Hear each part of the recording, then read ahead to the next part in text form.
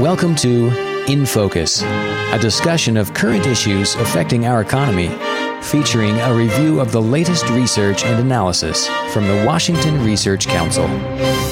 Hello, my name is Lou Moore. I'm the president of the Washington Research Council, and today is our In Focus podcast episode for May the 26th, 2015. And I'm joined here today by Chris Sjoblom, who is our research director and senior economist. And coming in today by phone is our senior research analyst, Emily Makings. Emily, what's going on down at the port? Well, on the 22nd, the West Coast Ports labor contract was finally ratified.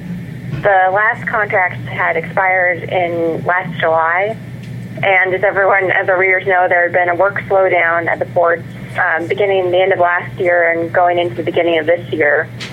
So hopefully this new 5-year contract will stave off any more slowdowns in the near future, at least. We hope so. Yeah, it said in the AP release that you quoted that now the two sides must work to restore confidence that West Coast ports remain a reliable gateway for international commerce. Why might that not be the case? Well, if it's difficult to get goods through our ports on the West Coast, and particularly in Seattle, then shippers will go elsewhere. There's a lot of competition for the goods, and they have opportunities to go through East Coast ports or other West or Canadian ports, et cetera. So it's very important that the work continues at the Port of Seattle and Tacoma. Yep. And the expanded Panama Canal is now scheduled to open up in, I believe, it's the spring of 2016. There's continual delays on that, but that's the current guess. Yeah, and out of Vancouver, they built a port out of practically nothing in no time. It's becoming somewhat of a competitor. And as Chris mentions, the widening of the Panama Canal, that opens up the Gulf states into the competition where unions are not quite as strong as they are here on the West Coast. So. Yes. All right. Chris, April employment report. Yes, on Wednesday we got the monthly employment report from the state. This report covered job growth from March to April.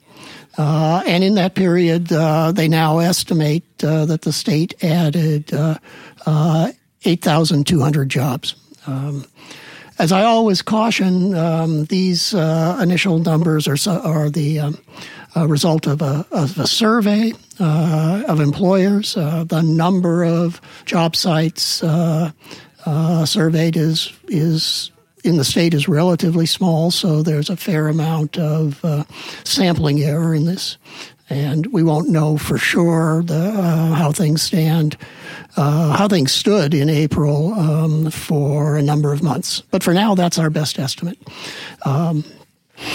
So what is that telling us then? It's telling us that the state is adding a goodly number of jobs. The estimate for the previous month was revised up to 12,000 from the initial estimate of 10,500. For the last 4 months, from December through April, the estimate is that the state had added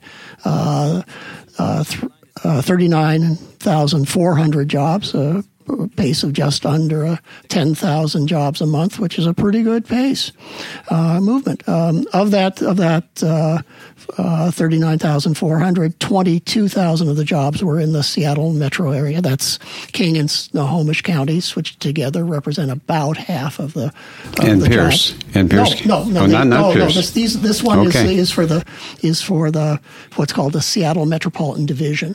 Okay. And those two counties together are just about half, and then 17,400 jobs elsewhere in the state.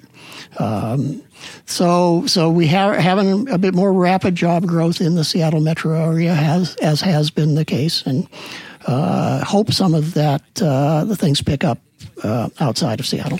So you always caution us about revisions, which is a good thing to do. So all things being equal, do you think this number is likely to be revised upward or downward, or is that very random, or is there a little bit of a pattern to how that works? I would say that a downward revision is more likely than an upward one, but none of these monthly numbers from recent months has been so large that I look at it and say that that's clearly an overestimate. Mm-hmm. I guess we'll just have to see. Yes. See where it goes.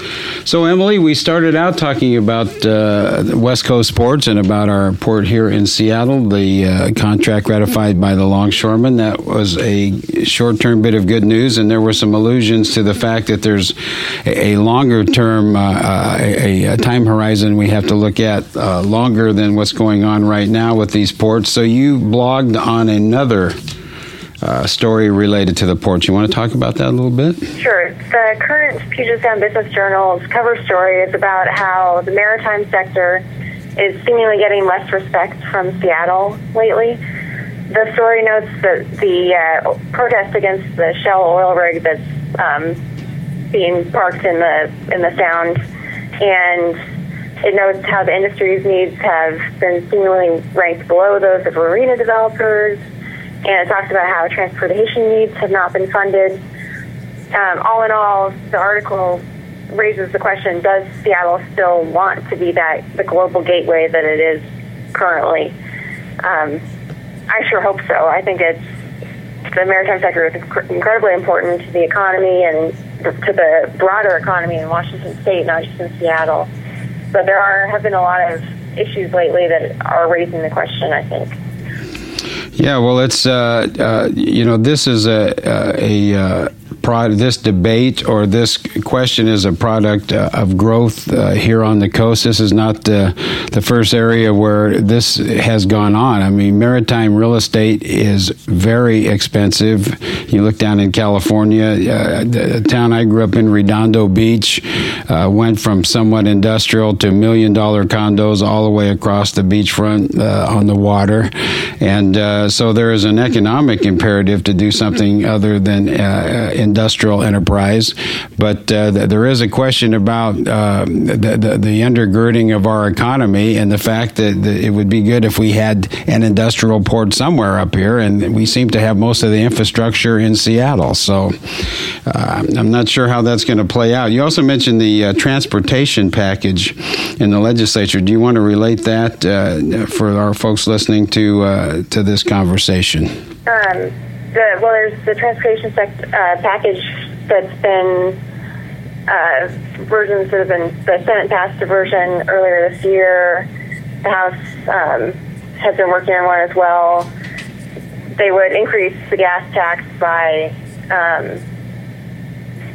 11.7 cents over 3 years, and would spend, the Senate package would spend about $14 billion through 2031.